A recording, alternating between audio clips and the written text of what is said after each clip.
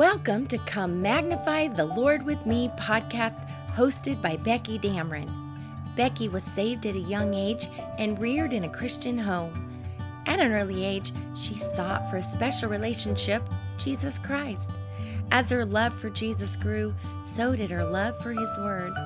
Becky has enjoyed leading ladies' Bible studies, speaking at ladies' conferences, and sharing the gospel with anyone willing to listen. We hope you have your Bible and are ready to dive into studying God's amazing book. The stories of Abraham, Isaac, Jacob, Joseph, they'll all be referred to again in Scripture. But as we come to Genesis 50, this is a closing chapter in their lives, in their narrative. As we know, Genesis is a book of beginnings. That's what the word means. Genesis means beginning. So we started off with the beginning of the world. Then we started off with the re-beginning of the world, again after the flood. And then the beginning of nations as the nations were divided by the languages being divided. Then we started off with the beginning of the nation of Israel. That started off with Abraham. Genesis 50 closes out this time period. We have not a lot of history between Genesis 50 and Exodus 1, which is many, many years later. So this is an important chapter. It's helpful for us to see that this is a closing time period. This is a finality of what we've been studying. And as we see here, Jacob has just passed away, and Joseph fell upon his father's face and wept upon him and kissed him. And Joseph commanded his servants, the physicians, to embalm his father. And the physicians embalmed Israel. And 40 days were fulfilled for him, for so are fulfilled the days of those which are embalmed. And the Egyptians mourned for him 67 days. So Jacob dies, and his grandfather Abraham, his father Isaac, were all put into a tomb. Their remains were not embalmed. However, Jacob's were. They were embalmed by the physicians. This would be the morticians in Egypt, where they could preserve the body for many years to come. If we knew where Jacob's body was, it would be like finding, one of the kings from Egypt embalmed. So that's what Joseph tells his servants to do to embalm his body. This idea of 40 days and then 70 days, 40 days is what everybody was embalmed and they were mourned for 40 days. But for somebody great and somebody of high esteem, it was 70 days. And so the Egyptians mourned for Jacob 70 days. Just in the 17 years that he was there, he was looked upon as a very great man because he was. And it says in verse 4, "And when the days of his mourning were past, Joseph spake unto the house of Pharaoh, saying, If now I have found grace in your eyes, speak, I pray you, in the ears of Pharaoh, saying, My father made me swear, saying, Lo, I die in my grave which I have digged for me in the land of Canaan. There shalt thou bury me. Now therefore let me go up, I pray thee, and bury my father, and I will come again. And Pharaoh said, Go up and bury thy father, according as he made thee swear." This shows us that Joseph is still working for the household of Pharaoh. It may be the same Pharaoh from 17 years before. It may not be, because they were always called Pharaoh. But I believe possibly was. And so Joseph has to ask permission to leave because he's still working for him. And if you see, it's talking to the house of Pharaoh. He's just went to somebody that could relay a message to Pharaoh, and Pharaoh says, yes, definitely do this. But it's very clear that they are coming back. It's an easy request to ask for because Joseph says, we'll come again. And as they go, they're going to leave all the children, all their cattle back behind. This was not a time that they were leaving, so Pharaoh wasn't worried about him heading out. And Joseph's making him know, I'm still here, I'm still going to work for you. I believe God's hand was on Joseph's entire life. I don't think it was only for that time period where there was the famine. So Pharaoh says to go up and bury your father. And Joseph went up to bury his father, and with him went all the servants of Pharaoh, and the elders of his house, and all the elders of the land of Egypt, and all the house of Joseph, and his brethren, and his father's house. Only their little ones, and their flocks, and their herds they left in Goshen. So this is a big deal. We have all the servants of Pharaoh. This doesn't mean every single servant. There had to be people stay back to take care of the animals or whatever, but this is like his whole office, is chiefs of administration type thing, and the elders of his house, and all the land of Egypt. This was a big deal. And so Joseph's brothers go up, everybody goes all together, but they just left the little ones and their flocks in the land of Goshen. And there went up with him both chariots and horsemen. It was a very great company. This is a huge, huge funeral procession. I can't say the word. You guys know what I mean. And they came to the threshing floor of Atad, which is beyond Jordan. And there they mourned with a great and very sore lamentation. And he made a mourning for his father 7 days. And when the inhabitants of the land, the Canaanites, saw the mourning on the floor of Atad, they said, "This is a grievous mourning to the Egyptians." Therefore they named it Abel Mizraim, which is beyond Jordan. So remember, this is not just Joseph and his brothers. This is a ton of Egyptians, a lot of people. So the Canaanites don't know who this is. I'm sure they knew Jacob from years before, but they surely don't think of Jacob now. They know this is an Egyptian mourning that they're seeing. They've seen how the Egyptians act. All of them, not too many years previously, were buying grain down in Egypt. So they believe that this is an Egyptian group. And so that name that they name it there, I'm not going to try to say that word again, is called the mourning of Egypt. Not mourning as in the sun rising, but mourning as in grieving of Egypt. And it says in verse 12, "And his sons did unto him according as he commanded him. For his sons carried him into the land of Canaan and buried him in the cave of the field of Machpelah, which Abraham bought with the field for a possession of the burying place of Ephron the Hittite before Mamre.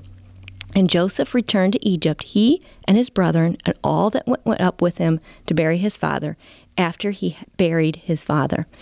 So they have this great time of mourning. Now, they're not sorrowing as the world sorrows in that there is no hope, but they're sorrowing. And my friend, sorrowing at a funeral is not only natural, but it's pleasing and honorable. It shows that you loved your parents. It showed that you loved your loved one, whoever it is. If you don't have a grieving time at a funeral, that's unnatural. And so grieving is okay. What's not okay is when you sorrow like it's the end and there's nothing else. This sorrowing that they were doing was with great honor. And yes, they were weeping, very sad. I'm sure Joseph loved his father dearly. But it wasn't that life was over, because he comes back and they return back to working and being down in Egypt. And here in verse 15, "And when Joseph's brethren saw that their father was dead, they said, Joseph will peradventure hate us and will certainly requite us all the evil which we did unto him." This is sad right here, because the brothers don't understand forgiveness yet. "And they sent a messenger unto Joseph, saying, Thy father did command before he died, saying," they're going to tell him they're going to tell Joseph what their father said, but they're so nervous that they don't even see Joseph personally. They send a messenger to him because they're very nervous about this. And they're saying, "Dad said, so shall you say to Joseph, Forgive, I pray thee now, the trespass of thy brethren and their sin, for they did it unto thee evil. And now we pray thee, forgive the trespass of the servants of the God of thy father." And Joseph wept when they spake unto him. And his brethren also went and fell down before his face, and they said, "Behold, we be thy servants." So they send somebody ahead to tell him this. They don't know how he's going to react. They're close behind because they're worried about this situation. Obviously, they had talked to their dad before he died and said, "Dad, what are we going to do when you die? I think Joseph's just being right because you're around." But what they didn't realize, they didn't understand true forgiveness. And true forgiveness puts all of that behind. When you forgive somebody, it doesn't mean because the situation changed that you can bring it up again. No, when you forgive somebody, it's done.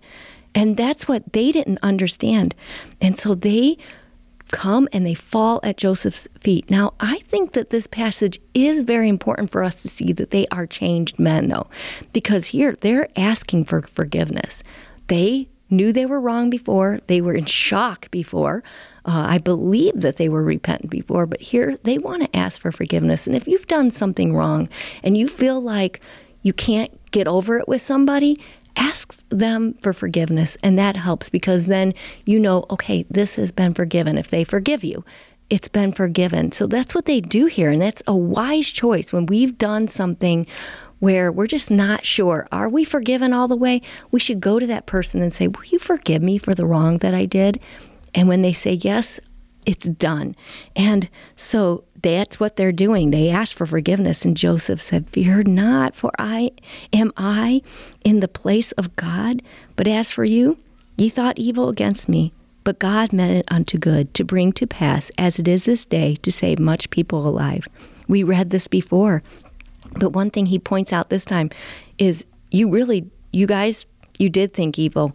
You did think wrong. You intended very bad on me. But God thought differently. God had other plans, and he took your evil and he used it for his honor and glory. Verse 21 says, now therefore fear ye not. I will nourish you and your little ones.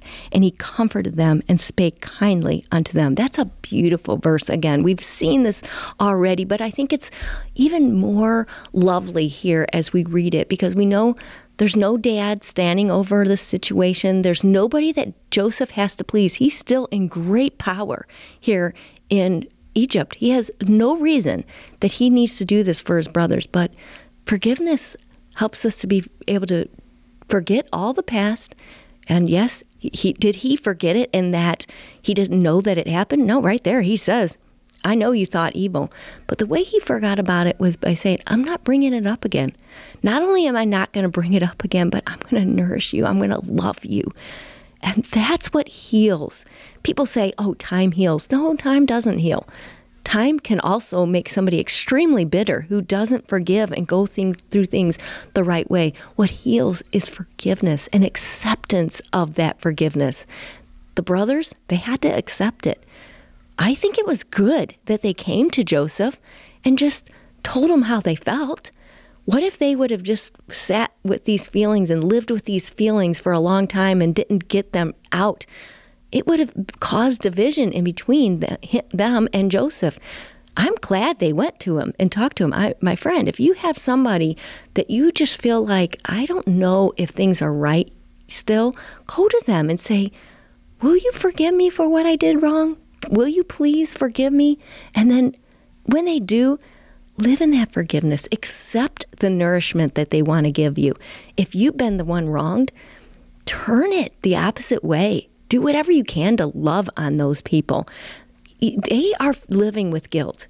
They have tried to get rid of the guilt, and they're asking for forgiveness. If you just say, I forgive you, and you don't change your actions, they still end up carrying that around because they feel like they messed up your life. Or like these brothers, they think, we messed up our brother's life, and now we live with that. But they don't think that while their brother is helping them and nourishing them and giving them food and giving them anything they want. He's taking care of them. So that pushes away those questions that come into their mind. That's what you can do. If you have been wronged by somebody and they ask for forgiveness, you see how they really are repentant. And I'm not saying we don't forgive people unless they repent. I'm just giving an illustration here. These brothers did truly repent. Joseph says, I'm going to do whatever I can to nourish them. It's such a picture of Christ. When we come to Christ in repentance and we say, God, I'm sorry. I know I've been a sinner and I've been wrong. I don't want to keep doing that, but I want to ask your forgiveness. Will you save me?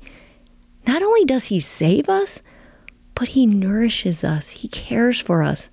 Not only in the future will he do that, but he does that right now.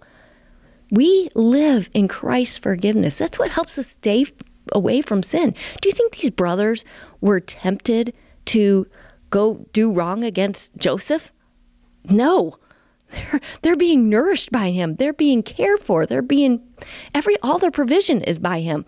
They're not wanting to go hurt Joseph. And in the same way, that's how we should be. Christ has done everything for us. He died for us. He saved our soul. He nourishes us. He gives us wonderful things here in this world. What are we thinking of when we go back into sin and hurt him again? I don't know. Well, as we finish up Genesis 50, it says, "And Joseph dwelt in Egypt, he and his father's house, and Joseph lived 110 years, so he doesn't live nearly as long as his father. And Joseph saw Ephraim's children of the third generation, and the children also of Machir, the son of Manasseh, were brought up upon Joseph's knees." How beautiful. He got to see his great-grandchildren. They got to bounce on Grandpa's knee, and then they got to bounce on great-grandpa's knee. That's just beautiful. And Joseph said unto his brethren, there must have been still some alive. I don't believe all of them are alive at this time, because he has brothers that are a lot older than him. But the brethren that are still alive, I die, and God will surely visit you and bring you out of this land unto the land which he sware unto Abraham, to Isaac, and to Jacob. So Joseph's telling him, it's good here right now, but you're not going to stay here. God is coming back, and he will deliver you. And he wants that rehearsed in their mind so that they don't get comfortable there. And Joseph took an oath of the children of Israel, saying, God will surely visit you, and ye shall carry my bones up from hence. And Joseph died, being 110 years old, and they embalmed him, and he was put in a coffin in Egypt. I believe he did not want them to carry his remains upright then, because he wanted by faith for them to see that someday God is going to bring the entire nation of Israel out. And when they do, that's when he wants his bones taken. And we're going to see that in Hebrews. That's exactly what Joseph was saying. I don't want you leaving right now like we did with Dad. I don't want you doing that. But someday, when the time comes, you make sure to bring my bones home. Heavenly Father, what a great ending to a great book. I pray that there was ladies blessed by going through this study. I pray that you'd use your word to burn in their hearts to help them in some way. Holy Spirit, please open the eyes of those who are listening to your truths from your word. I ask all this because of Jesus. Amen. Thank you for listening to Come Magnify the Lord with Me podcast. Please join Becky Dameron each weekday for a study through the Bible from a woman's perspective. If you've enjoyed this podcast or have any questions, please reach out to Becky through Come Magnify the Lord with Me Facebook page. Until next time, God be with you, and may he greatly bless you as you continue to grow through following his word.